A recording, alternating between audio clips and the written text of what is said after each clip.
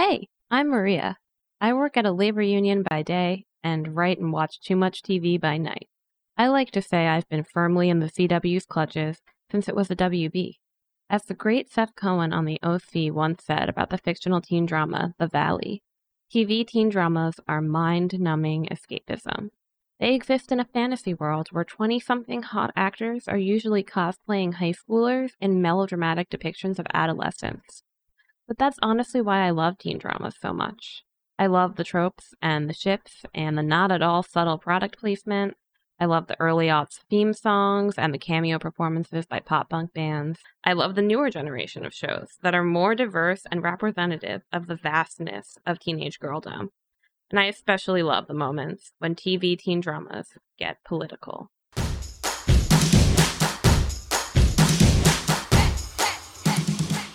You guys, we can organize. Stand together. Speak with one voice. Karl Marx has come alive for me today. Now it just seems so obviously wrong that those who control capital should make their fortunes off the labor of the working class. Well, since you've fired us, you've given us plenty of time to kick in. Workers of the world unite! Profit change! Long live the revolution!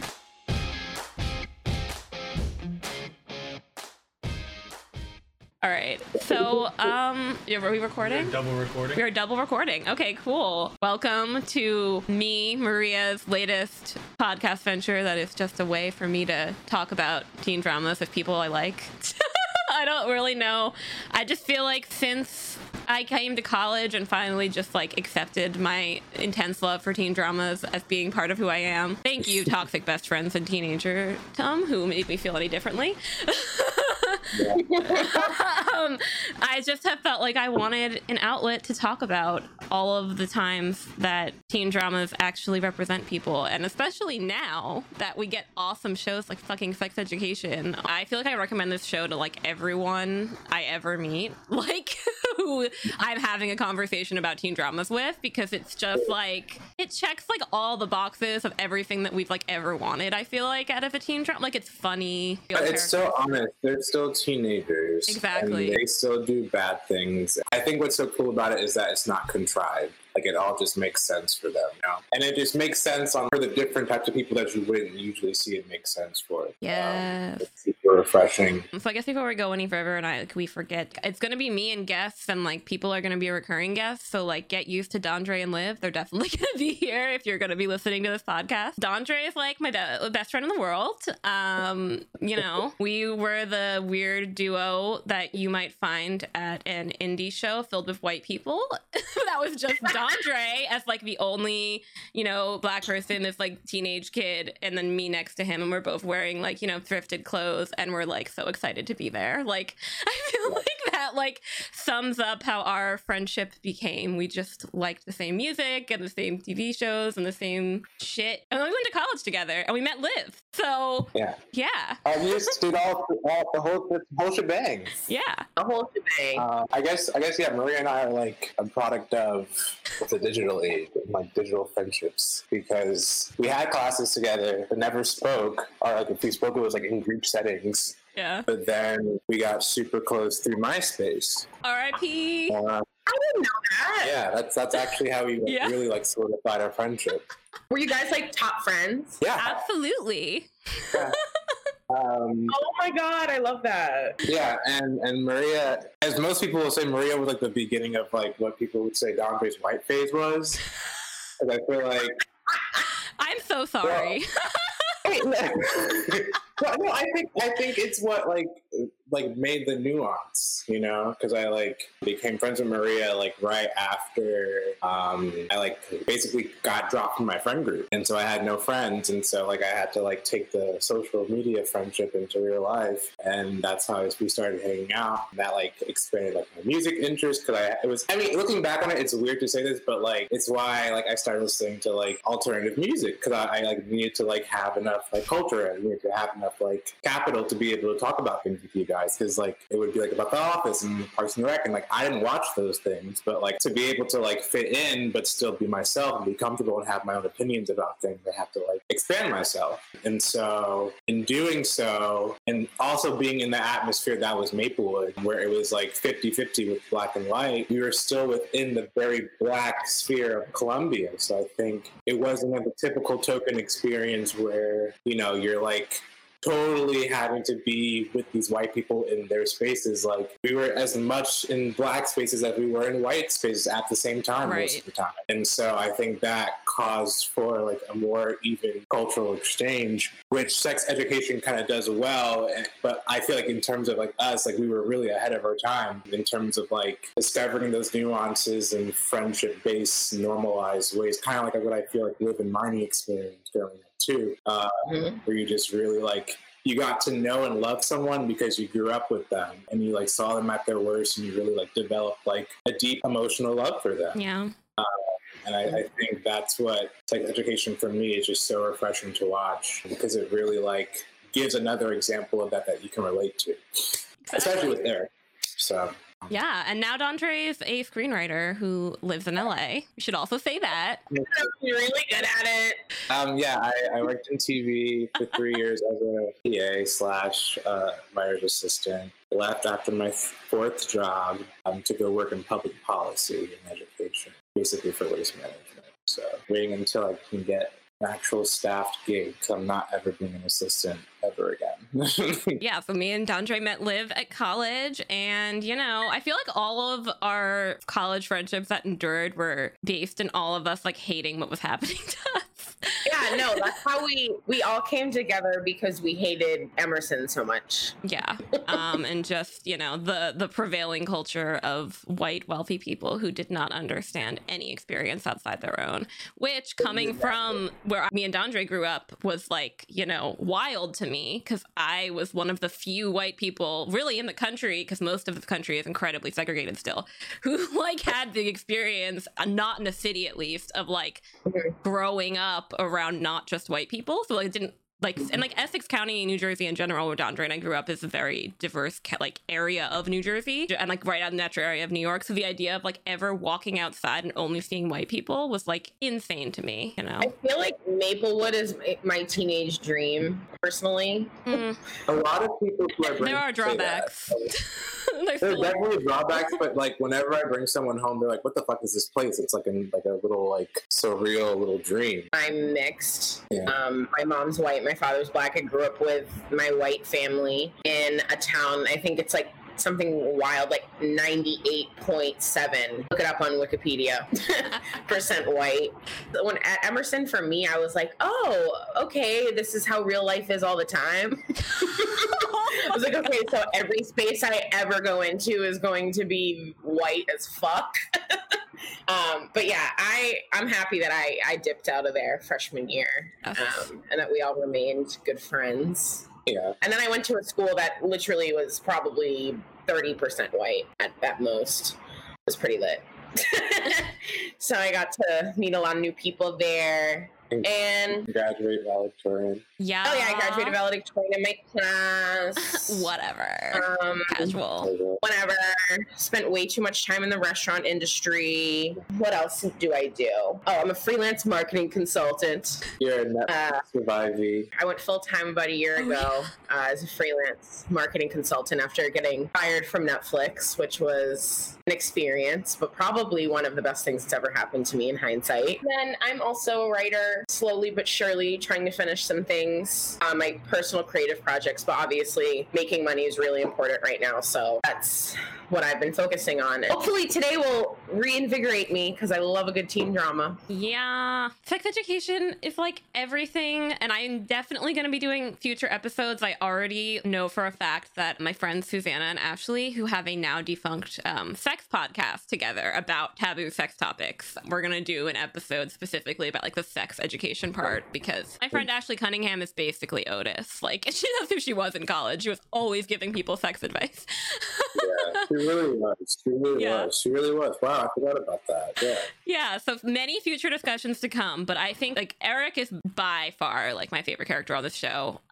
Eric is just like the kind of character who I just feel like we've never gotten to have before, and it's like so beautiful to just get to watch his journey, and I'm very excited that they got picked up for a season 3 because that means it's not over, and it means that this episode is going to be about his like, you know, journey as a Black queer teen character so far, because we don't know what's going to happen next. So we're just going to talk about the first 2 seasons of Sex Education today. So I guess like the first thing that I wanted to talk about was the fact that, you know, as millennials who like there weren't really that many people who were out in high school for us. I mean, I don't know about you, Liv, but we didn't really, even in a pretty progressive town, there weren't a lot of people who were like out as teenagers. And I just think that that is a completely different experience now. It seems there are a lot of the next generation that so many of them are out in high school and like having high school relationships. And I feel like the great thing is that teen dramas are reflecting that. Gen Z's doing a really good job. The first thing we could talk about was kind of the fact that like in a lot of these teen dramas you have to watch like the coming out arc, and that's like the first thing you kind of watch. But we got to be introduced to Eric like already out to his friends and his family. We find out later that he came out when he was 13.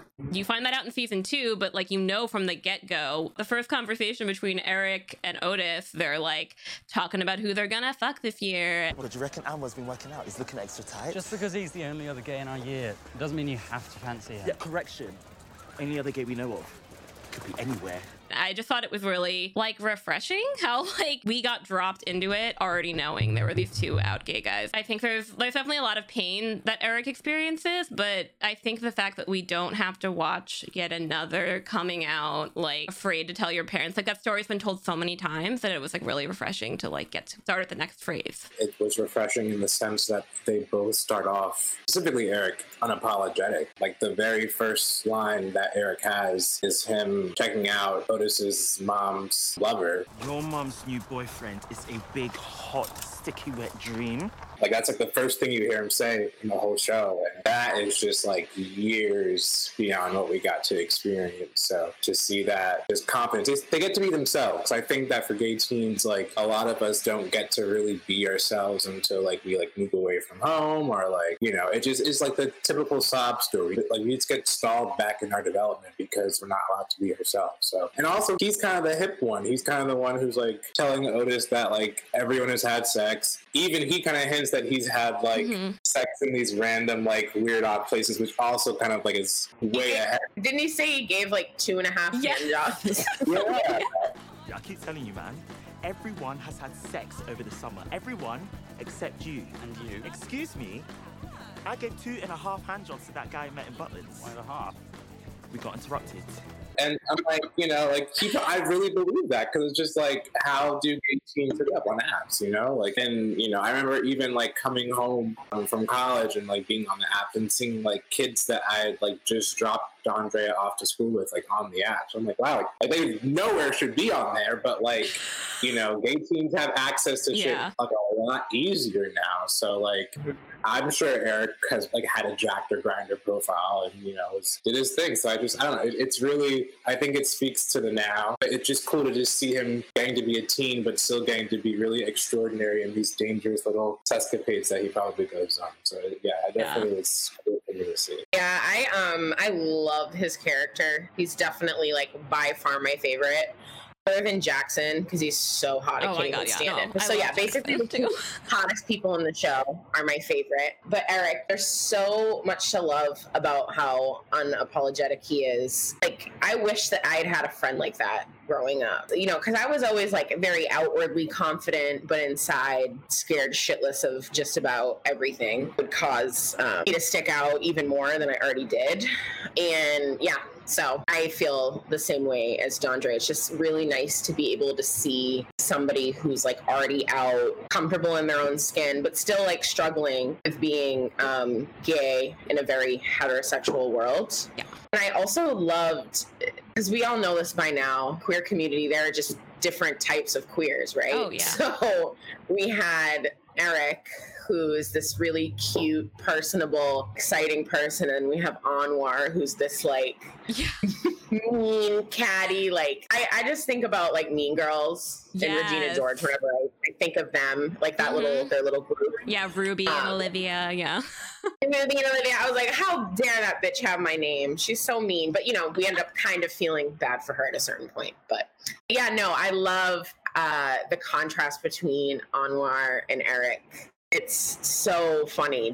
I especially like watching different shows and stuff. People try to like box queer people into like this one stereotype. What was really special to see was both had, those flamboyant, excitable personalities, but were both like completely different people. So I love the way that this show can show how dynamic queer people are and like how it's not one size fits all, Yeah, I mean, even Adam. Like that's also, my God, yeah. Adam is so elementary in his experience that it's like I hate to use this word at this point, but toxic, but like it's very, he doesn't know what to do, so he just uses like frustration and anger, and to see how Eric has to eventually grow up to like start to kind of bridge that gap and that like emotional labor that he puts out for him, like I think it just it's very, very interesting. Very, very interesting. Yeah, we need to talk about him because that shit was triggering. Oh my God, I know. He was literally like some of the guys I grew up with, like the staunch, Republican, like I can do what I want, like I'm gonna be mean to everybody, I'm gonna steal people's freaking chocolate bars and shit. Like oh my God, I did not feel any type of empathy for him until the end of the second season. Same. And I hated the way he treated Eric. I hated it. Eric all around deserves better. Oh yeah. I don't think he's met the right person for him yet, but he's also like what, 17, 16?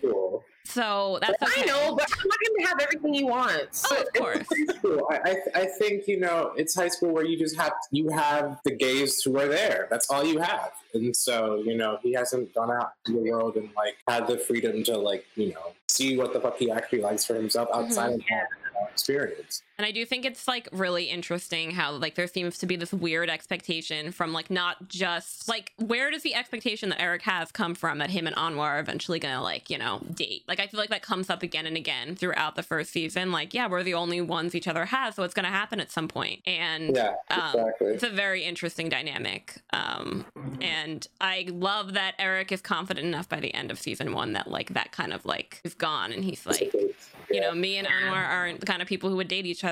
Just because he's there doesn't mean I have to settle for that. Like, man, can we talk? Are you gonna hit me? No. This is when Eric gets beat up, which is such a sad plot. I don't talk more about that. He ends up taking his anger out on Anwar. Hey. Yeah, let me guess. Wrong place, wrong time. Am I right?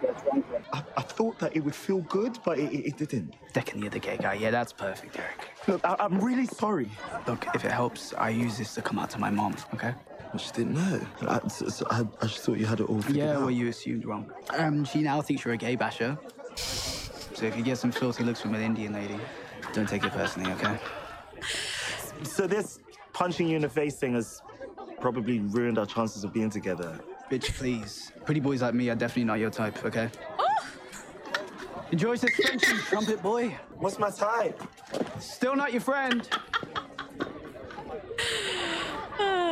Oh, I love it. Oh, I hate it. I hate it, but I love it.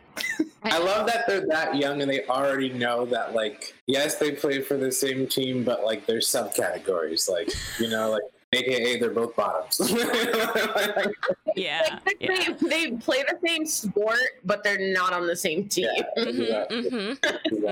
Yeah. And I also just, like, moments like that are what is missing from so many teen dramas that I love and that I think a lot of shows need to emulate. Like, I think a lot of times shows are just trying to move to the next plot and they're not thinking about the characters, and so they'll have something big happen between people who interact all the time, and then like we never get any sort of closure. Riverdale. Okay, yeah, I'm definitely subtweeting Riverdale, but not only Riverdale, but yes, Riverdale.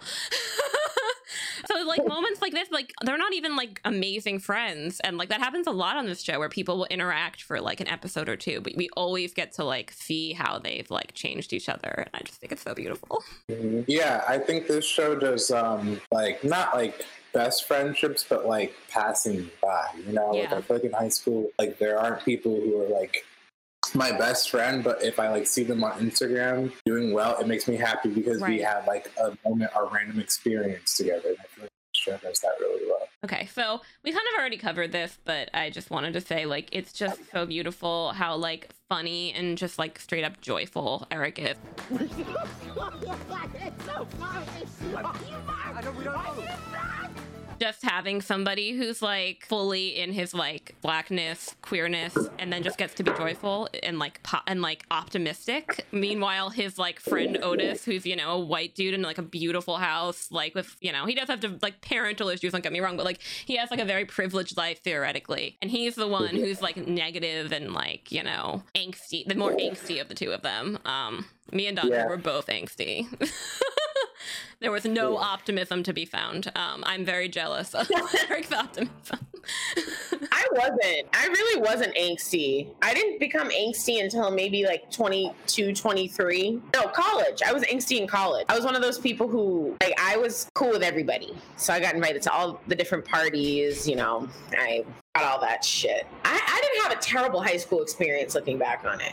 I was angsty, I would say like 95% of the time. If I wasn't angsty, it was because I was on stage. Yep. And so I think that was my relation. So yep. But yeah, no, he's the life of the party. Oh my god, the scene when he shows everyone how to do the blowjob at the party. Yes! So fucking funny. Epic. Rule number 1. Enthusiasm is more important than technique. Yeah, don't go too deep. Looks awkward. You can use a bit more pressure than you think, actually, but no teeth. Like he was doing a good job. No, I mean, I believe it. I think that it does reflect the fact that British culture is definitely like less prudish than American culture. Just so many wonderful moments throughout the show like that are just like, they're all just like screaming about sucking a penis. Like they were like chanting something too, right? Like suck a dick or some shit like that. Suck a dick. What's going on? John Bonus teaches them how to give BJs. It is priceless. Suck a dick. Suck a dick. I'm just like, this would never happen. This would never happen in the US. And I'm just like thinking about what it would have been like to go to a high school party and like have everybody chanting "suck a dick." We're 18s. There would have been no one to openly be like, "Yeah, men suck dicks. Let's talk about how." Like, no. Right? I know. With his 2.5 hand jobs. Okay, so I think one of the most important arcs then of season 1, and I think that the fact that we didn't have to do a coming out arc gives the show room to do this, is just the whole arc of Eric accepting himself and accepting all of himself, as far as like his like gender presentation and the fact that he still wants to like believe in God and like go to church and like be a part of the Black community. Like that whole plot line with his dad is like one of my favorite plot lines on the entire show. That and the sexual assault plot line, the second season with the bus. Those are probably my 2 all-time favorite plot lines on this show. Especially being like a queer kid with Jamaican parents, I just know that experience of, you know, foreign dads are usually not as soft as Eric's dad is. It was cool to see what like those type of dads claim they're trying to protect you from by using aggression towards and being homophobic. But Eric's dad is like actually just says what he wants to happen in a loving way. You know, he just is afraid of what the world will think of Eric, more so. And so I think it's also cool to see a coming out story, but like a development story for a kid too, that isn't marked by like the parents hating them. It's just like typical like parents having a hard time understanding their kid, you know, like any other teen. I thought that was really cool. I thought that was done without trauma, you know. At no point are we questioning, even like in season 2 when like his mom meets Adam. Oh my god, Eric's mom is the best. Lovely to meet you, Adam. Lovely to meet you. I thought it was so funny. You know, there's no moment of them just not being down for Eric as he develops into whatever he develops into. And I think that is just so refreshing to see from a Nigerian family. That's like, I don't know parents who have queer kids who are that, you know, loving and accepting and want to embrace seeing their kid with. Unless they're white, I mean, I don't know. I thought when I saw that storyline, I was thinking, does this actually happen? Like, are there actually Black parents, especially first generation kids, is this something that actually happens? I don't have anywhere near that same experience of coming out. I mean, I think right now, a lot of the times queerness feels trendy. It feels like something that you can kind of like throw on and try for a bit, rather than having it actually be like, it's like part of your outer identity rather than like actually how you feel inside. So to that point, when I was watching, I felt like really happy that Eric had that stability, because there's a lot of things that like go on around him that are fucked up, especially the whole Hedwig incident. That was awful. There's this thing, like, I remember when I told my mom that I had a girlfriend, she said, it's not that I don't accept you, I just worry about the type of life that you could have, the type of things that, you know, I'm not worried about you, I'm worried about the world and how the world will see it. Mm-hmm.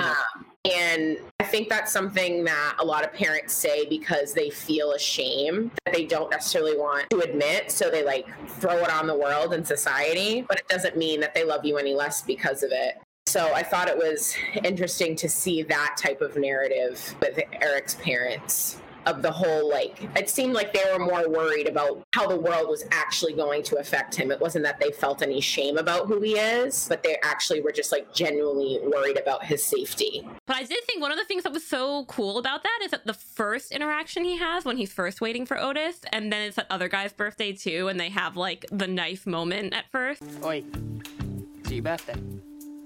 Yeah, it is. It's my birthday too. You look brilliant.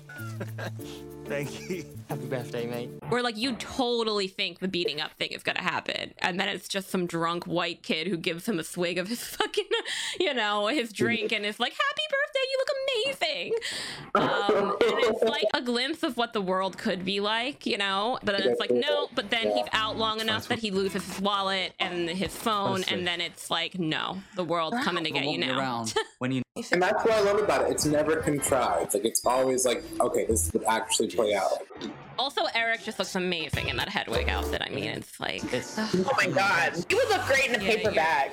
I think one of the most important scenes in this arc is when he meets, by chance, that, like, queer adult man, black man who stops for directions on his way to a wedding. That is one of my favorite scenes. And he wears... I do think it's really cool how the costumes in the show are amazing, but, like, especially Eric's, but how they have him wear, like, the drab clothes for, like, I guess, like, 2 episodes or an episode and a half, where he's just wearing, like, gray, and people even comment on it because it's, like, so not him. So this is the scene where I feel like it's like the Eric realizing life could be better and there's life beyond high school is sort of how I think of the scene. I feel like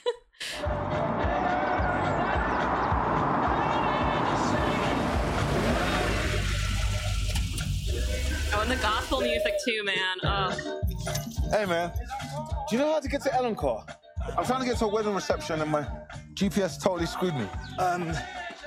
Yeah. The eyeliner. Yeah. The rings. Yeah, you're going in the right direction. It's that way. It's about 50 minutes to take a left at the primary school. Thanks, man. Your nails are fierce. Thanks, kid. Want my advice? Stick to the jewel tones.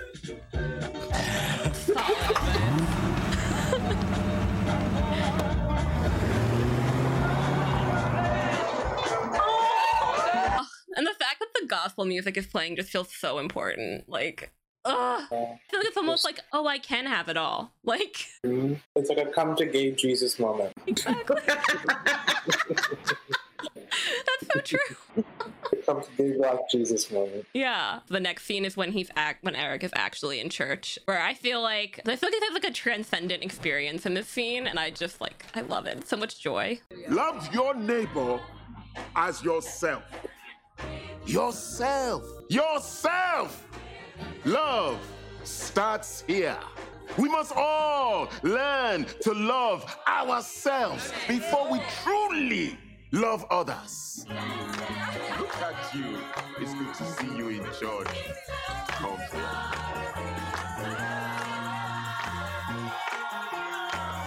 You are welcome here anytime. This is your family.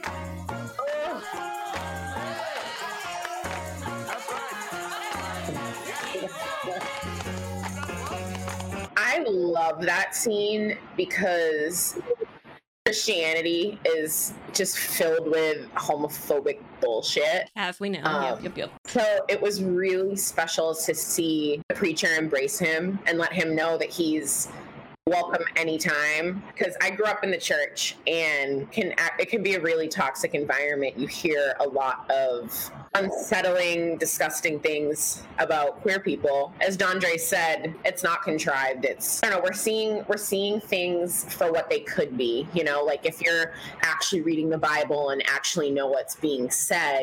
I just love that scene. I thought it exemplified what Christianity should be, like what going to church should feel like for people. So yeah, no, I feel like, I don't know, I feel like I walked so Eric could fly. That is, to have it all like that, I couldn't even imagine that growing up as a teenager. So I don't know, it just makes you really wonder like what you could be without trauma. And so I think, you know, I don't know, I've watched the show with my boyfriend a lot, and he kind of gets annoyed by Eric because he's just like, oh, he's just so high strung all the time, so happy. But I'm like, no, Eric really is like what a lot of gay black men could never imagine, you know, like where you are constantly yourself in spaces where you would think you would be accepted, and you just get to be accepted without any question, you know, and the people who should love you just love you, and that's just it, you know. And so I think he really is our wildest dream in terms of how he just gets to really just be himself in every single space, you know, despite bad things still happening to him, because, you know, bad things will happen to all of us because of who we are.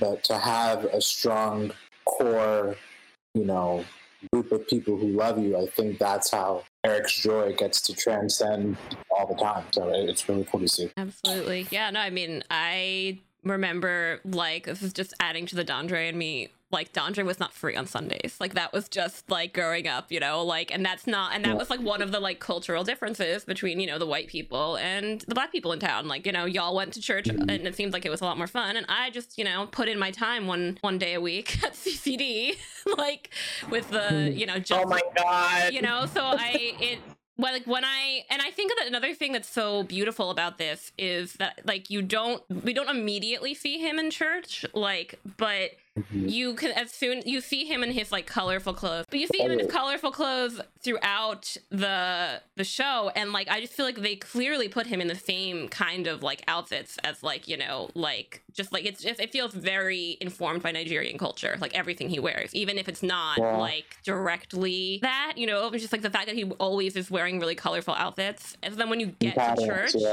it already looks like he is, like, you're like, oh shit, this is part of why he is the way he is. Like, this being part of this community. Wow, that's such a good observation. It doesn't, his outward appearance makes sense because he's gay, but then it makes sense because he's just Nigerian. And so, it's just so beautiful. That's a really good observation. I love that. Yeah, no, he's there's never gonna be a character like Eric. That's just really cool. That's a good observation. I love that. Okay, so then to finish our little trio of, you know, 107 moments, let's watch the iconic moment with the dad. I feel like they, like, the most Instagram or whatever, the one that whatever Instagram account Netflix has for queer people, I feel like they, like, post this, like, and every time they do, I'm like, yeah, I'm gonna watch this again. Thank you. This is the content I asked for. This is why I follow you. Oh, and of course, Adam watching is an important, I think, part of their arc. Are you sure you want to go in like this? Yes. Are you sure you're sure? Yes. Why? What's wrong with it? Wait a second, please. When I first came to this country, I had to do so much to fit in. I never wanted the same for my children. Okay. I wanted you to be proud, strong.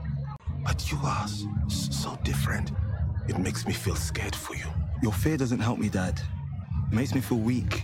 But why do you have to be so much? This is me. I don't want you to be hurt. No, I'll be hurt either way. Isn't it better to be who I am? I told you to wait! Yes. I just shouted at that man. Yeah. Yeah, you did. Maybe I am learning from my brave son. Oh yeah, that? He gets to have his dad accept him. Like, oh my god, that fucking pantsuit. oh, he looks so good. And the head wrap, it's just beautiful. What the fuck did you come as, trombone or a girl? What do you want, Adam? I'm gonna fucking kill you. Okay. Are you gonna do it now or later? Because I'm ready when you are. Woo! It's coming. Okay. So later, then. Great. Oh, the power. Right into that dance. Oh! Bring him the bell. Yeah, no, I don't even know what to say about that. Like, it's just... Normally, a scene like that would be bad because the characters are just saying what they actually think. But I think the cool thing is that we've seen the opposite for so long. Like, we've just seen black dads just, like, throwing the kids out or, like, beating the kids up. Like, I think that's why this is so refreshing, because it's just the conversation that no one will fucking have with their kids. That it really is more about the parents' fear than the kid itself. Because, I think now that I'm, like, 26, like, I think back and I think my teenage self, like, the outfits that I used to wear and, like, and a space like Maplewood, I was like very, very much like the only kids that were gay were white, you know? And so I think of my youngest self as my most resilient self, because that was like before Dondre with the muscles, that was before Dondre went to Emerson and got to be wherever I was in that space, like that was when it was tough, so to see that, but to also see again that core support and understanding from your dad, the black dad, that's again, I'm starting to think the whole entire Eric storyline was just supposed to be fantastical at this point. Or maybe it's a UK difference too, because it may be different over there in terms of how Nigerians have assimilated into. I mean, it's definitely a universal experience, but the UK is ahead with everything. So, like, I have an aunt who's in the UK, and in 2001, she was like smoking weed in the house with her baby. Like, they sometimes are way more progressive over there. So that's something to keep into account too. But yeah. It's annoying that they are, because they're like the original colonizers. So like, great that you're way ahead of us doing that. The UK colonized Jamaica, yeah. Oh yeah. So. When I see Eric's dad, it kind of like, it's like aspirational. I mean, for those of us who like maybe want to be parents in the future. Totally. It's like, this is how you treat your kid, and this is how you let them be themselves, come into themselves whatever way they want to. So I don't know. I want to be Eric's dad, I guess. Yeah, right. Or his mom. So his mom, she gets her time to shine in the second season, I feel like. But yeah, and then I also just think the fact that, like, like we were saying, it's not contrived. Like, they make it very clear, like, how much of the dad's fear is derived from the immigrant experience that he's had. Yes. And also his own inability to stand up for himself because of that experience. Exactly. Like, I think a lot of immigrants are either, I don't know, he's really a unique Nigerian character specifically, because, I think people assume that the Nigerian man is like dominant and aggressive, and he's actually very timid and shy. He kind of reminds me of my dad in the sense that, like, he is very fearful of how people will perceive him in America. And so he is very within himself, and Eric is the complete opposite, so. Yeah, it's really a refreshing representation for both Eric and the family. Yeah, and I think it definitely is like a thing with just parents in general, where like sometimes you just have those moments where you realize that your kid is stronger than you. Like, my mom, not to like, my mom told me once that the first time she ever heard me like talk back to Jeff, she was like, "What the fuck?" Because she never did that with my dad, which is why their marriage was awful and fell apart. But like the fact that she could have been the one who raised me, but she was like so surprised that I would be able to like stand up for myself like that. Like, I do feel like his dad kind of has like a similar moment here where he like realizes like how much bravery Eric has to walk into Moordale like every day, acting the way he wants to be and being who he wants to be, and how much he hasn't done that. And then he yells at that fucking, that prick in the car. So it's a cool moment.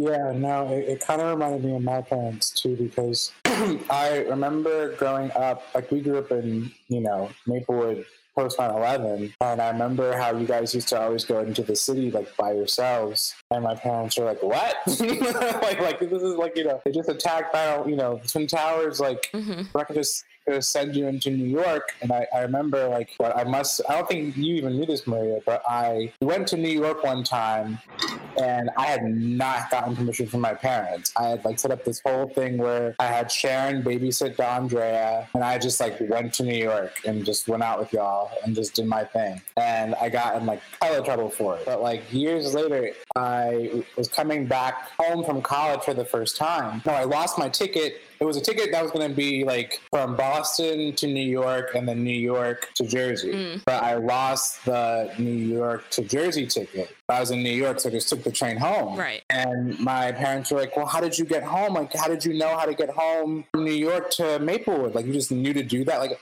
how did you figure that out? And I was like, I went to the city when I was like in 8th grade. Like, it wasn't that big of a deal. I just knew how to navigate the world. And I think that moment they were like, oh shit, like, all of those years of us putting fear on him, he was just going to be himself anyway, and it actually helped him survive, And so it definitely reminded me of that moment where you come here as an immigrant with just a very small dream in mind, but you don't even anticipate how that experience on your children will allow them to teach you. So, I mean, I think every parent's goal on the low, like whether they have a specific thought in mind for like who they want their kids to be, I think there's always that element of like your kids are going to be better than you because they're going to watch the stupid shit that you do, and they're not going to want to repeat that behavior. I don't know. I think the moment with his dad was really special, but we also see, like, however it manifests too, like some parents might not be cool with their kid being better than them. Right. For me, I'm lucky that I have a mom who literally is down with whatever way I want to express myself. She's always been behind me. I've had like a really good experience with that. I mean, I didn't have a dad, but at the same time, it didn't really matter because I had Sherry. Sherry, we love her. But yeah, she always tells me that, I'm a better version of her. And I know it. And your kids, I would imagine they should be, you know? Like, you should be, yeah. Like, you shouldn't want, I'm almost 27 years old, and I've definitely made some of the mistakes that my mom has. Sure, but I've made them earlier. Right. Nice. Yeah. And you learn from them. Move on. And then I love how, like, by season 2, you see that Eric goes to church again regularly. We can talk more about Raheem going to church with him when we get to the romantic relationship part, because that is a whole fucking mess. But I definitely like love how he's just like, oh, I have to go to church, like that's how the conversation starts. And he's like, and Raheem's just like, is church boring? And like, honestly, I felt a lot of self-hatred because I was like, I feel like atheist me in high school probably would have been a lot like Raheem, so I'm kind of like slapping him down, like, stop, don't do that. But he's just like, no, it's like quite fun. We get to eat plantains and like we get to sing and dance. Yeah, mostly all of you were like that in high school. I remember one moment in high school, y'all were bashing CCD in church so hard, and I remember saying, I was like, yeah, it's because y'all don't go to a black church. I'm like, every Sunday's a concert for us. We're dancing, we're singing, there's food. Like, I don't know what y'all be doing, but we be having fun. Exactly. Like a lot of us were like Irish and Italian Catholics in New Jersey, so like most of us, like I had a lot of white friends who got to just be secular, who would have been the actual Raheems, where like his family are all atheists. That was not, a lot of us were just like, within the Catholic Church, and that was the only version of the church for so long that I thought even existed. I was just like, oh yeah, church is just boring. You go there for 45 minutes, some white dude yells at you, and then you leave. Like, like that was the only experience I could have ever imagined until I feel like I met Don. Whenever that moment was probably when I was introduced to a non-completely guilty. All of your face, you guys just got quiet. You're like, oh. But I mean, I'm not going to say that the Baptist church was any better. I think it just decorated the message a lot better than for y'all. Like they just gave us, it mixed the the European with the culture. Yeah, and y'all gave have us some something flavor. delicious. Some yeah, flavor, they put some zest. flavor on the homophobia. So. Okay, so I thought we would talk about his mom a little more when we got to the romantic relationships part, because that's kind of like the main role she ends up playing, is like, who's good for my son, which is really refreshing about a queer relationship for a teenager. But I thought before we got to that, because I feel like since, you know, where the audience is left at the end of season 2, it really is about his romantic relationship. So I thought we would end on that. So the other big thing I wanted to talk about before we got there was the friendship between Otis and Eric. And I think one of the most refreshing things is that even though Otis is like, you know, the main character technically, it does feel like Otis and Eric are the main characters in that, like, they both have their own plot lines. Like, it's not like he's just Otis's best friend and he doesn't only exist to, you know, be a part of his plot line, which unfortunately a lot of Black characters on a lot of these shows are really only ever in service to white characters' plot lines rather than having their own. Yeah, I mean, it's definitely, it's pretty much any show that airs on the CW, I'm gonna say that. But yeah, so I do think that on top of the fact that it's obviously an interracial friendship, and we can talk about that, just the amount of like love and affection between two teenage boys being best friends with each other is also just like really, really beautiful. I love their like very ritualistic, like, you know, bike rides to school together where they like kind of have their tell-all confessional moments about whatever's happening in their lives, and like when they aren't friends with each other, they don't bike together and it's like a big thing. Or when Otis ditches Eric to meet up with Maeve before school and doesn't tell him, like that's like a big deal because they have this ritual together. I just love how foundational their friendship is to the show. I generally just feel like friendships are underserved in teen dramas. Maybe we're biased because we didn't really have Dondra, because we didn't really have romantic, you know, like I didn't have a boyfriend, like we didn't really have like defining romantic relationships in our teen years, but we did have very defining teenage friendships. And so whenever I see those missing, I'm like, what are y'all doing? I feel like everyone has friendships. Not everyone has romantic relationships, but everyone has friendships. And I think it's also good in the sense that not everyone is looking for a relationship. I think most times like it just happens. Like yes, Otis, you know, ends up falling for Maeve, but like it's a situation that they fall up in, him being the sex therapist, that lets it naturally, organically evolve. And I feel like also, like, you're right. On the other end, you know, Otis start doing the therapy thing, they already have a strong foundation. And they don't treat each other as if they're others. Like, it's not like what is it like being the gay version of this, Eric? Like, there's never a moment like that. They just have, like, they know each other, so they wouldn't even ask that. And it could be because Otis's mom is a sex therapist, so he's more evolved in that realm, but I also think that, you know, they just know each other just naturally. Like, and he lets him be that, you know, he doesn't ever judge him for it. He doesn't ever get grossed out when Eric's talking about who he did in the club, or, you know, there's even a scene where Eric just starts twerking in front of Otis, and Otis is just like not even fazed by it. You know, so I think that is also revolutionary too, because, you know, it's one thing to be friends with someone, but when you come out as gay, I think you get afraid of, like, you know, are they going to expect a different version of me? Am I going to have to, like, tone certain things down? Am I going to have to still keep secrets? Am I going to become the gay best friend or whatever? But, like, they are just naturally friends because they've grown up together. Yeah. And so I think that's what makes it so beautiful too, because they know each other on a human level. And so that allows for Eric to be as eccentric and flamboyant as he wants to be, because Eric already loves him for that. And you know, and I don't know, it's a really beautiful, good example of friendship, I think. I think too, like, yeah, we all have friendships, but I think all of us here, like Andre, Maria, Jeff, like we all have friends that we can connect on Eric and Otis's friendship. Like, I don't think necessarily everybody is lucky enough to have the type of friends that we have. Yeah, that's true. Like, I don't know, I think one of the reasons why we all connected in college was that we're used to having those long-term, stable friendships, like that, you know, I don't know. Yeah, I think it's nice to definitely see that. And also, too, for like people who are watching it, like that's what a friendship should look like. Yeah, healthy. I mean, of course, you know, they fight and piss each other off and all that, but at the end of the day, like they still love each other. And I don't know. It was nice to see that reflected. Yeah, this is one of the few instances where I feel like there's no doubt in my mind that they would stop being friends after high school. Right. You know? There's no doubt in my mind. Yeah. And also, oh my God, one of the details when I was watching, I saw that, you know, like when they go to the party in the beginning of season 1 and Eric is trying to hype him up for it and they're like dancing around his Otis's like room.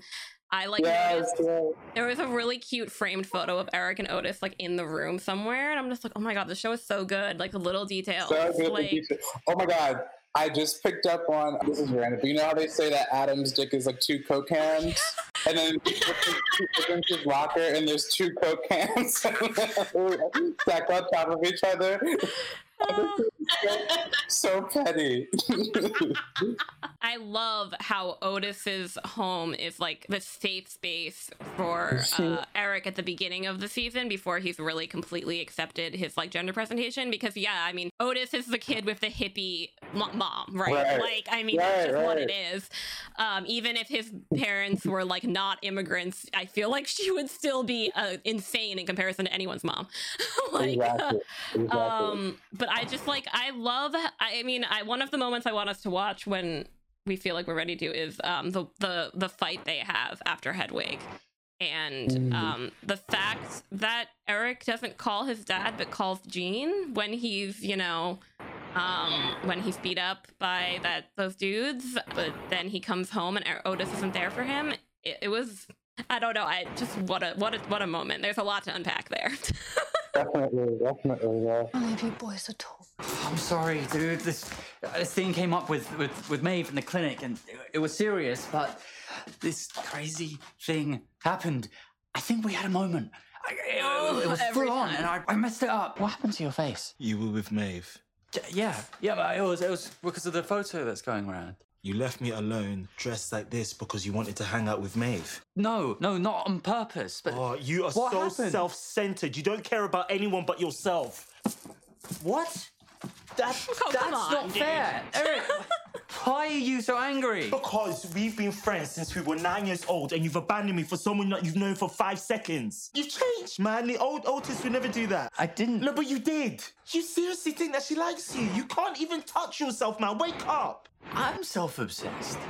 You can't stand it if you're not the center of attention all the time. Well, at least I'm not delusional. No, the truth is, Eric, you're only angry right now because I'm getting a life beyond our friendship and you can't deal with it.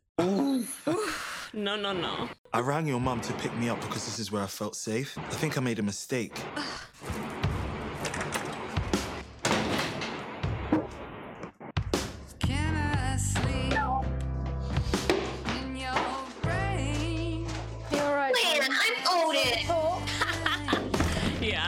He is not sympathetic in this plotline at all.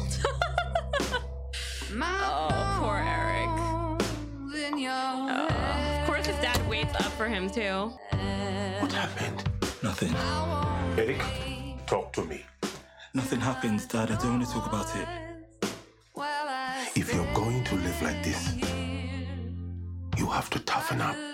What's so interesting is like, I do believe that Eric's dad just wants him to be safe. Yeah. And when he first said that to him, like, if you're gonna live like this, you're gonna have to toughen up. Mm-hmm. At first I was like, fuck you. Like, you don't get it. Like, you know, you suck. Like, that was such a unempathetic thing to say. But then when you see how things unravel and how, you know, he actually realizes how brave his son is for doing those things, like, I don't know, I think was a really important moment to like, especially for me to see like after, I don't know how it ends, like when you know how it ends and like how that whole thing is resolved, it's amazing. But like when I first saw that, I was not pleased. Yeah. I was like, that sucks that he said that. But yeah, I mean, it's just amazing that Otis is like actually like held accountable, and like it isn't just brushed under the rug. I think a lot of times, like when the white male protagonist does some bullshit to their like friend, whether it's like, you know, any number of marginalized sidekicks that they get, you know, it's often not given like the reconciliation it deserves. Yeah, and Eric has some like really bad bitch moments where he's just calling people out. Oh yeah, so honest. In general, it's not common to have a character that is that honest, both inwardly and in their relationships.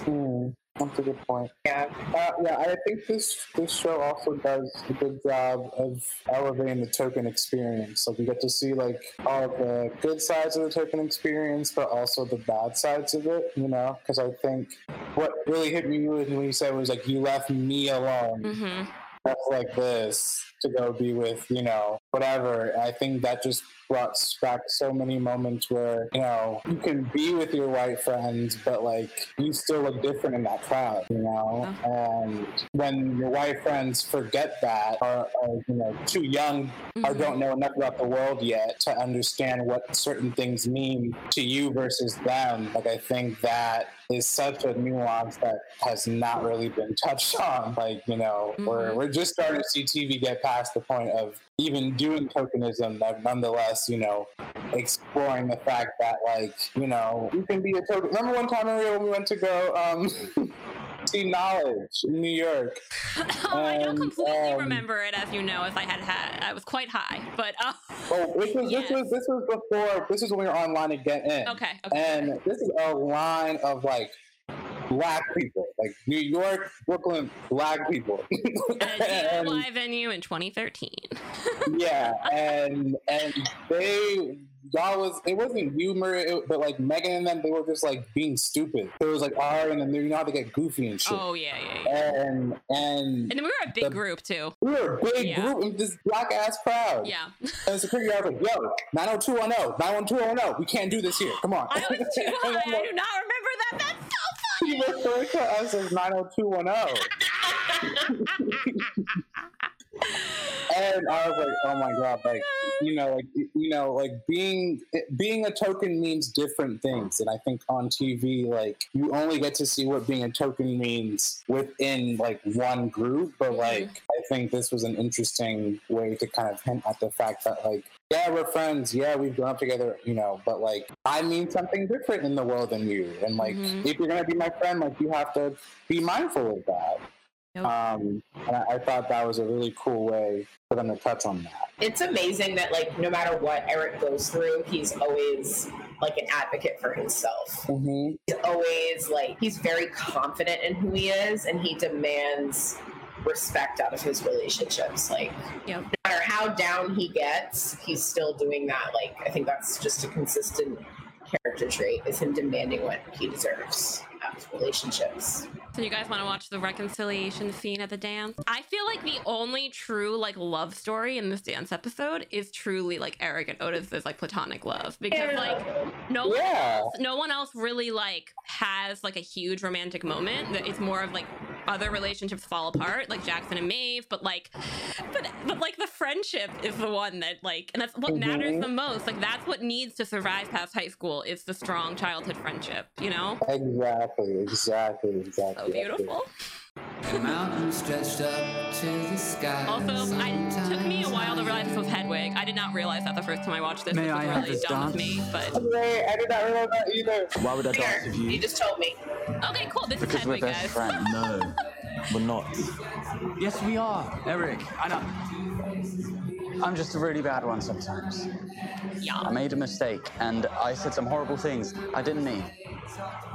I miss you, and I'm sorry. You think I'm an attention seeker? I think you are the coolest, bravest, and kindest person I know. True. You owe me a birthday. Yeah. Fuck yeah. Okay. If knows that I leave. You ready?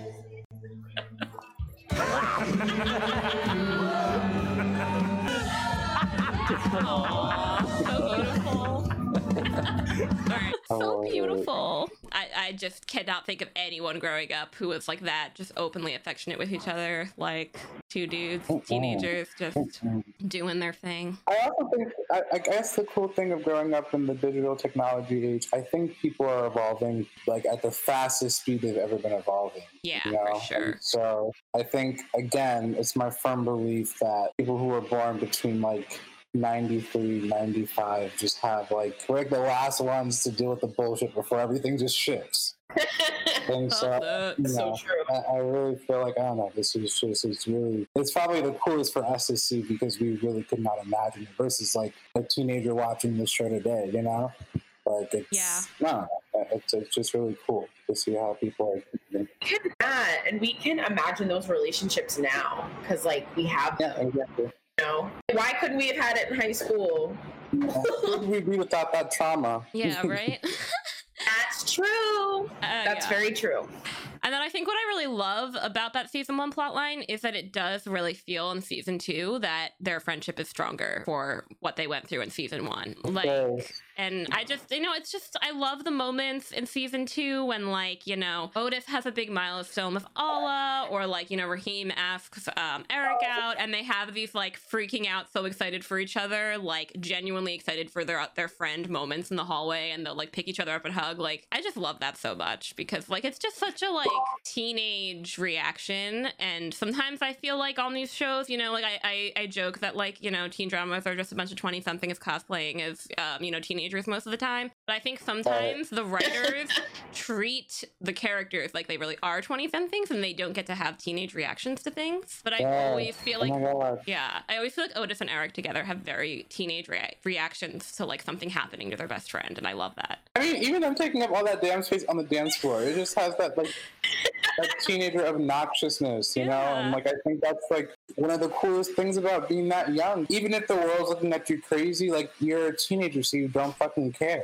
You know, like you're not socialized enough yet to strip yourself away of your youthfulness. And so yeah, I don't know. I think season 2, I couldn't imagine how they would like elevate everything, but they elevated everything that they did right in season 1. Emotionally, with the friendships, the sex stuff, what they even touched upon. Even like, I don't know, I think they kind of, with Eric, I like that they tackled the idea of like the hot guy even not really being compatible, you know? Like I think that season 1 you get to see that like just because there's another gay in the school, they're not compatible, but like the guy of your fantasy also could just not be compatible, you know? So I'm really curious to see it would be curious to see who would be compatible with, you know, and like who would make him a good partner, especially since he has Otis, you know, because I think that for me, when I started getting into relationships, it was weird because I always had Sharon. I always had like you. I already had like someone who like embodied like what a relationship was, just minus the sex part of it. Right. And so I'm really curious to see what they do if you know, Eric's not around as much anymore. Because I don't know what they'll do without each other, because that is the next thing that I can think would really threaten the status of the drop. Because right now it's still very focused around Otis and Maeve and the sex therapy and stuff. But like, if it, you know, it would only make sense to take it to the next level by making Eric not around as much. So that would be really interesting to see for future episodes. That actually leads into, you know, the final topic of like Eric's love triangle, which I gotta say, I am very sick of hetero love triangles because it's almost always two girls fighting over a mediocre dude, and I'm fucking over it. Always. Real life and fictional. Right. Honestly, going forward, please do not give me a love triangle unless the person at the center of it is as wonderful as Eric, because then I can actually understand why there are two people fighting over this person. Yeah, so I guess Raheem, like you said, is kind of like the hot guy. Like, he's the hot guy who shows up to school and everybody thinks he's hot. He's from France.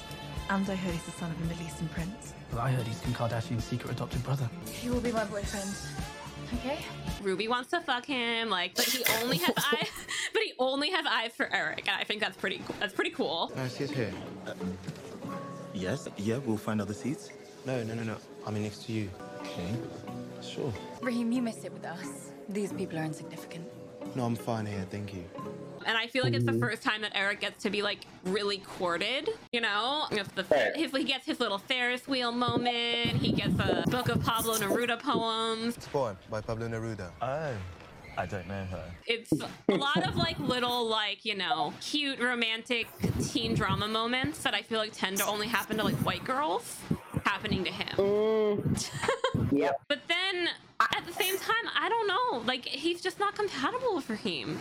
It just like I don't think he's compatible with Adam either though. No, I agree. No. That whole dynamic makes me so mad, to be honest. Like it makes me I don't even like watching it. And the fact that like Adam's being celebrated at the end like he's this like big romantic like I don't know, I didn't like it. I think it's interesting to watch their relationship evolve, but I don't approve. And I said it again earlier, Eric deserves better. Again, we need conflict in order for it to be a show, but in general, I don't like Adam. I mean, I did have empathy for him toward the end. It's just his is kind of like an age-old story of a closeted person being violent toward queer people because they don't know how to handle themselves. Yep. And I think you said something that really stung out to me was that it's similar to what we only see like white women get. And so I think it's interesting that we get to see a gay character, a gay black character, try different people out, you know? And they're not perfect, but like he's dating and he's in his teen years and, you know, him being able to experience an Adam, which by the way, rewatching it from the beginning and seeing how they like overtly was basically saying that, you know, he was gay, like everything that Adam does. I mean, like, you know, I watched it the first time and maybe I just didn't really, you know, see it or just didn't think twice about it because straight men are just naturally homoerotic. Yeah. But like, you know, it's him already having experienced an Adam and a Raheem before graduating high school. Like that means he's on the path to being able to develop actual relationships with people that he actually likes. Yeah. By the time he's like 26, 27, you know, because he's already sifted out the bullshit that most teenagers get to also sift out during their teenage years. And I think that's what's so cool and really, you know, surreal about Eric, you know, is that he's really like, as a character, for me, ahead of his years, way ahead of his years, just an experience. I hadn't watched season 2. I think I'd only watched season 2 maybe once before this rewatch. And so I'd watched season 1 a lot. And so I had a lot of visceral hatred toward Adam, obviously. And, you know, as soon as I started watching, I was like, yeah, like the first time you see them interacting, he's like all up in his face, which like, But, and like, you know, stealing his lunch money or whatever, looking like, you know, bullshit. And then I think when I got to like the 4th episode, is that the one where he puts like the dog shit on his family's car? That was the episode I got to where I was like, how does anyone ship this? Like I understand because I see it on I see some beautiful sex education gift sets in my Tumblr, you know, travels, and there are definitely some people out there who like, you know, they're all about the Adam and Eric relationship. I don't know, but to me it's just like it just feels like such a trope that I don't know if we need anymore. And I don't know. Because everyone loves trade. Everyone loves the idea of like. I, even in the gay community, I think it's the idea that, oh, maybe one day trade will come around, you know, like maybe like trade will finally stop being abusive to me and like be the person that I love them to be. So I'm not surprised by that ship at all. It's a really bad ship to do, but I think it makes sense because I think it's also good writing because that's true. We know enough about Adam enough to know what he could be, but know that he probably won't get there, you know. But Eric is already there and already living in that truth, and so I think, you know, the hope is that they meet, but like there's in no real world would they ever meet. Yeah. You know, Eric is so much more nuanced than Adam. Yeah. And I do think it's definitely a valid statement they're making that like sometimes the person who seems like the person you're supposed to be with isn't actually the one you have the most chemistry with. Because I do think that that's kind of like what the difference is that Eric has like natural chemistry and like feels, I don't know, what does his mom say that like Raheem doesn't make him sparkle, I think is what he says about Raheem. It's not him, it's you. You act like a different person when you're around him. Like you're trying to be something that you're not. It doesn't make you sparkle. And so like you definitely see more genuine laughter from Eric when he's joking around with Adam. You know, like when Adam is not being a piece of shit, which like the fact that sometimes he is the problem. And so I think that is a really valid lesson to learn, because I feel like when you're growing up and all of the things that you're learning about love are from like, you know, like idealized TV shows and shit, you're like, oh, that's the type of person I'm gonna want to meet. But then when you meet that person in the wild, it might not actually be who you have chemistry with. And I think that goes back to Liv's point about we always see Eric standing up for himself. Yeah. Like we always see him, you know, he'll be with something for a while, but like we always see him get to the point where he's like, no, I could do better than this. Whether that's with Raheem, whether that's with, you know, his family, whether that's with Otis. Like he really does do a good job holding people and everyone in his life accountable. And I think that's really what it makes sense to have him be the best friend character for a character like Otis, because he really is. He's a really resilient, strong kid, you know, on really every frontier of his life. So I think that just speaks to that. So the last two scenes I was thinking we would watch, if you guys are down, is the one where Eric like kind of rejects Adam at the end of the party episode of season 2, and then also the like big declaration of love, which is kind of where we're left with Eric's like whole situation for the season. And then then we don't know what happens next to Eric, which it was really like, I kind of love that like for once like Otis was the character who like he has no idea what's going to happen with his love life, and Eric, even if we don't agree with it, he just had like what feels like the most romantic moment of his life at the end, whereas Otis is just fucked. I mean, the more you watch it, the more you realize that he really is the anchor for this show, for this world. I have to say one thing about Adam. I think the most endearing he ever is to me is in his friendship with Allah. That little friendship that they get to have when they work together. Because I did like how, you know, they kind of figure out their sexuality together. Allah's figuring out she's pansexual when Adam figures out he's bisexual. And it's almost like, if only y'all could have met earlier, you know, before it stopped you having to beat someone up for years and years, you know, like. Right. Yeah. I do also love his brief relationship with Jean in season 1. I feel like there's just like the moment when they're like outside of the party talking to work about Amy and Otis. Oh, yeah. I don't know. I feel like in terms of like random parent interactions, I felt like in high school those were always like whose mom said who to what, you know? Like I feel like that was just a really cool moment. Yeah. What did I do wrong? You bullied me for years, Adam. You made me feel unsafe for years. You were one of the main reasons I wasn't kind to myself. And I'm supposed to believe that you suddenly changed. You're full of shame, man, and I can't be in that place anymore. I've had to work really hard to love myself, and I won't go back to hiding things about me again. I'm scared, and I think I'm bisexual. Are you all right? Ugh. Can't even hold my hand. Raheem can hold my hand. I feel like everyone hates me.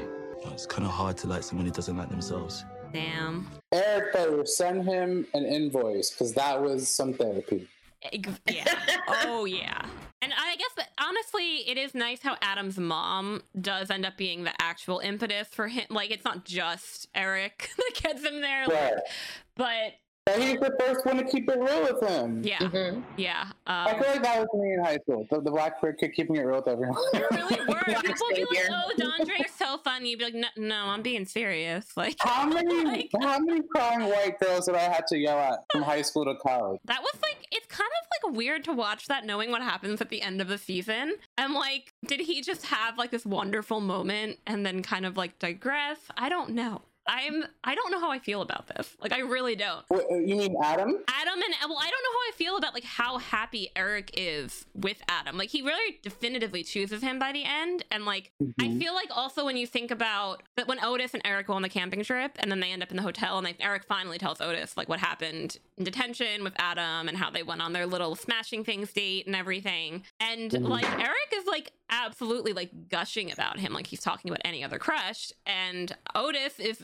you know, rightfully like, what the fuck? I watched that dude beat you up for years. Like, I'm scared. I don't want you to be with someone like that. But then at the end, he almost kind of like gives Eric his blessing, like, I can't stop you from doing what you want to do, you know? And there's that moment when Ruby and Otis are in the store where Adam works getting Plan B. And they end up having that conversation where Otis is like, don't hurt him or something. Or I think Adam asks about Eric and then Otis is just kind kind of like, and he's like, I don't want to hurt him anymore. And Otis is like, well, then don't. I'm going to beat you up, even though I'm Otis and I could never do that. Like, exactly. And I sort of feel like I'm Otis, where I'm sitting here like, how do I feel about this? I really don't know. I don't think I like it, though. I trust Eric. I think, he's someone who, out of all the characters, I think the most we've seen Eric learn his lessons and follow through and evolve. And it was convenient that Adam literally wasn't there for the first half of second season, but I think that, we've seen him be able to make his own conclusions. So I think that, I don't think it's going to be easy for Adam to prove himself to Eric. I think Eric is going to continue to hold him accountable.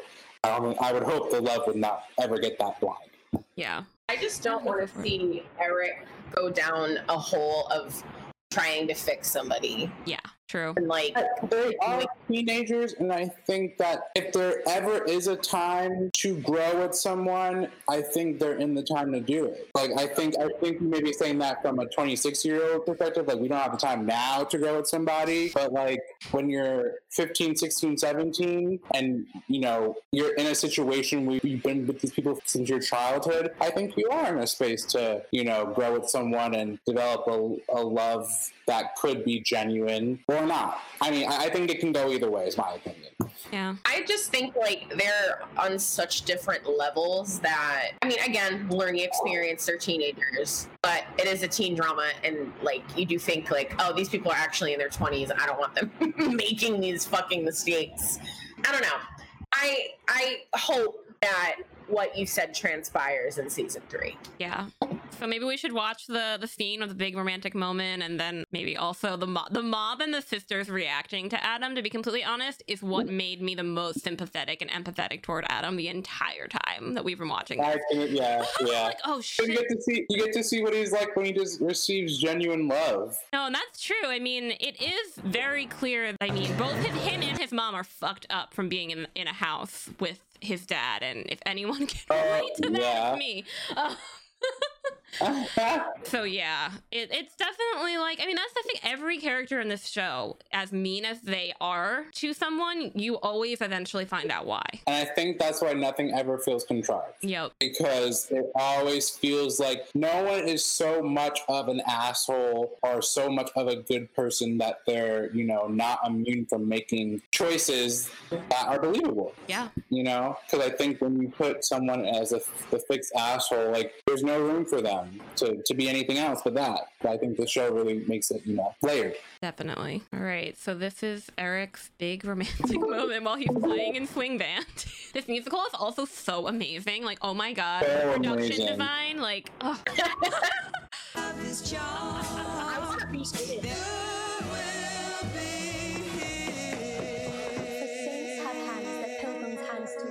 And palm to palm is Holy Palmer's kiss. Asexual queen. I have something to say. What are you doing?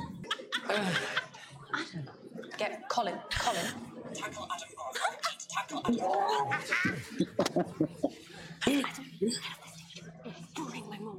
Eric Effiong, I have something to say to you. Adam, I'm over here. Oh my God, he cannot speak. He's ruining my change show. lights. Colin. Poor Lily. Oh my, this keyboard player is so much. Why is he doing this? Something to say to you. Fucking say it already, Jesus. Oh my God. They would give that line to him. What do you want to say? I buy it.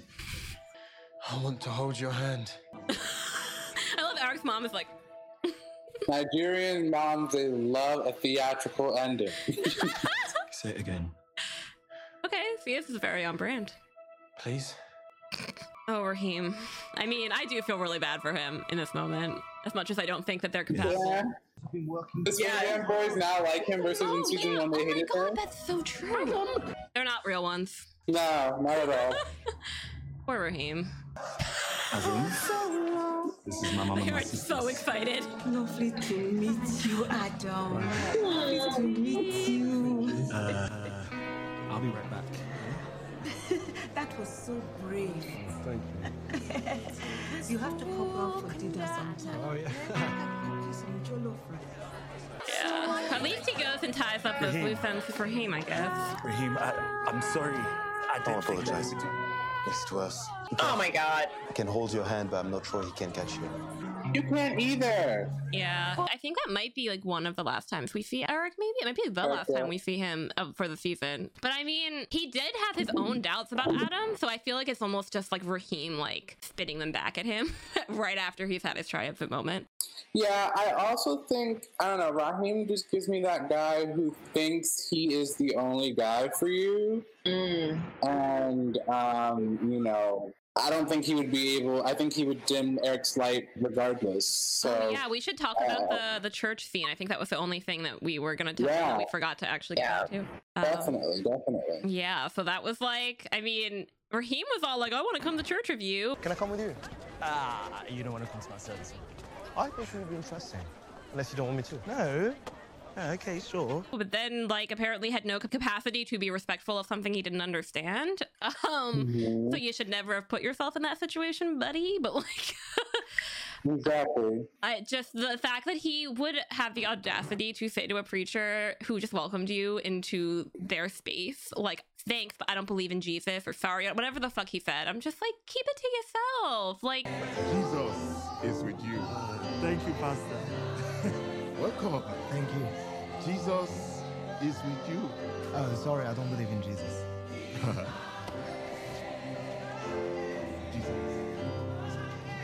I hope I didn't offend it.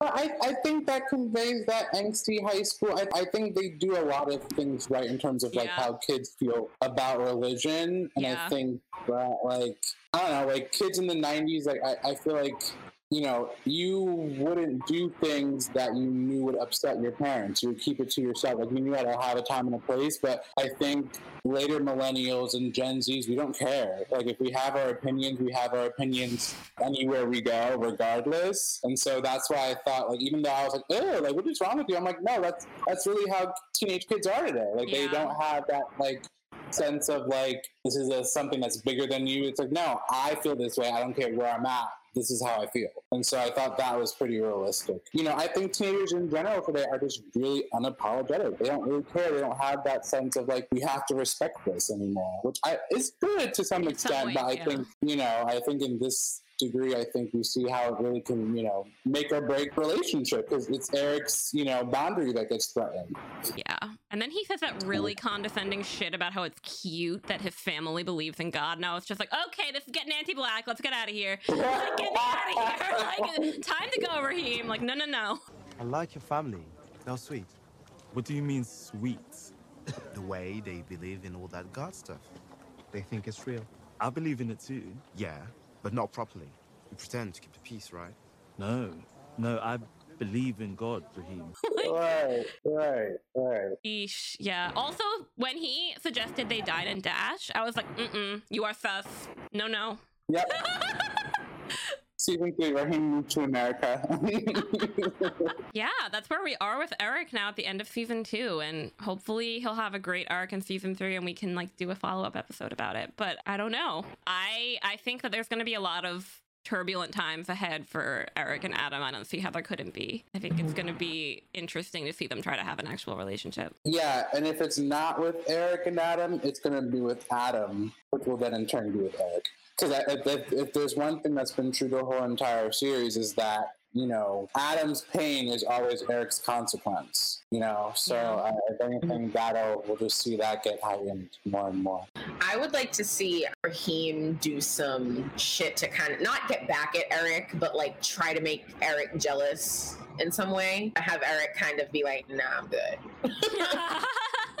Like if he got with Anwar, that would be interesting. Oh, that could be very... I think they are a match made in heaven, personally. I mean, if Anwar isn't with his boyfriend anymore, he was with that very kind jock who told him he'd help teach him how to douche after he like spent that whole episode worried about it. True. I love that bit. Yeah. I don't know. Anwar gives me cheater vibes, though. I feel like I mean, I don't really care what happens to Raheem in a relationship. I'm just saying, like, it would be, I know. Yeah. Because you know what? He'll be fine. Like, he's a little snappy. He's pretty boy. He just needs to find someone he can control. I love how they keep them being like, he's French to like describe everything. And I'm like, right, y'all are right there for y'all. So you actually have like informed opinions. Right? Yeah, no, I think that's a realistic yeah.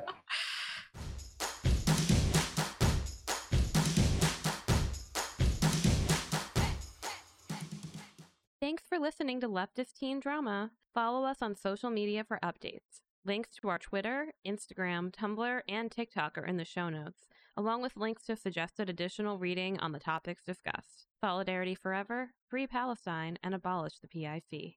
Signing off, Maria.